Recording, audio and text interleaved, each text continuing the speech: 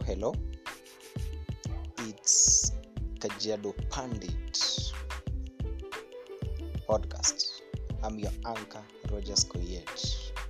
Okay, thank you again for this wonderful day God has given unto us. It is another very great week. The last week of January, the month has been awesome. Let me just say, actually, this is the one of the most Januaries that I've ever seen. It was short. This January was just short. I don't know why, but anyway, let me just be very specific on my point. On another note, today was a sad day. The world lost one of the greatest NBA basketball player of all time, Kobe Bryant. Rest in peace, guy. With his daughter, he got a chopper accident. The chopper crashed with 9 people.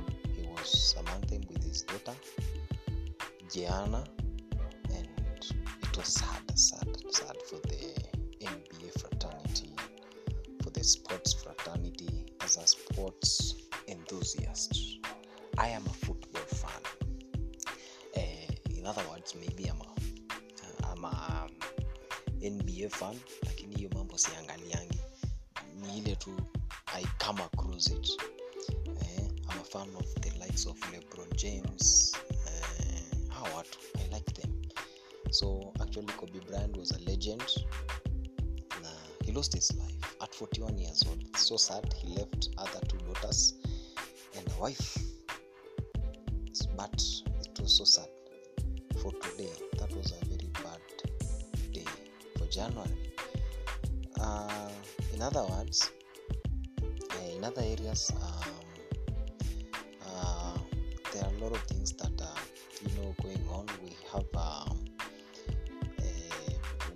We had the Babu Owino case. Actually, the guy was bailed out today. He was given a 10 million bail out.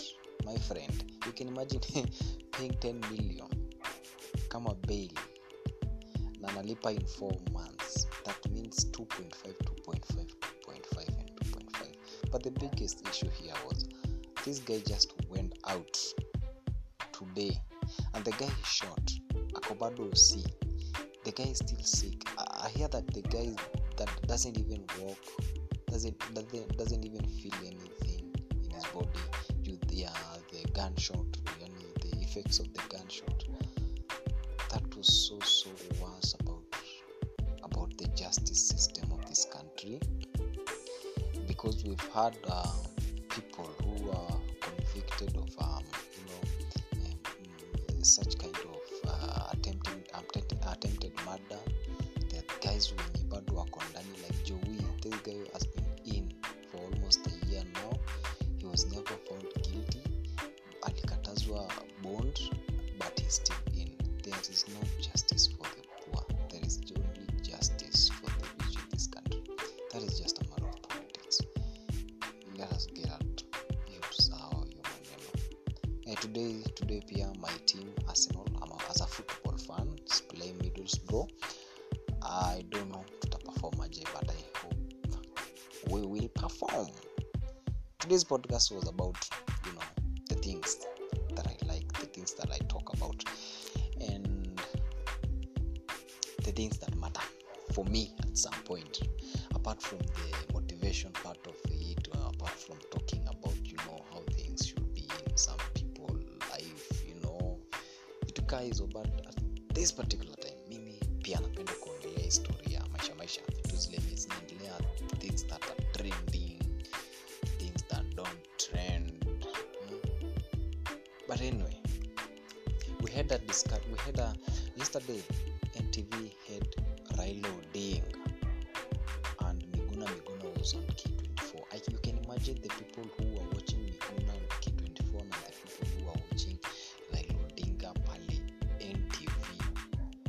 hata mimi sikuangalia hiyo ya watu, lakini niliangalia ya huyu ya Miguna kidogo, but the fact is that huyu jamaa Miguna is the type of a guy that we would really like to see him come and hii country kuna vile imetufikisha mahali ambayo hatutaki. Okay, another case, we had the BBI issue, the BBI meeting that was there on Saturday in Coast. I had a column today, actually a short column, as an aspiring writer. Still, I had a short column niliandika in a certain group in WhatsApp, and I raised an issue these guys were raising in Coast on Saturday about the introduction of regions, the 14 regions that we are talking about introducing, and it seemed like these regions are being created to create jobs to the guys to the governors who are now finishing their second term. This is worse.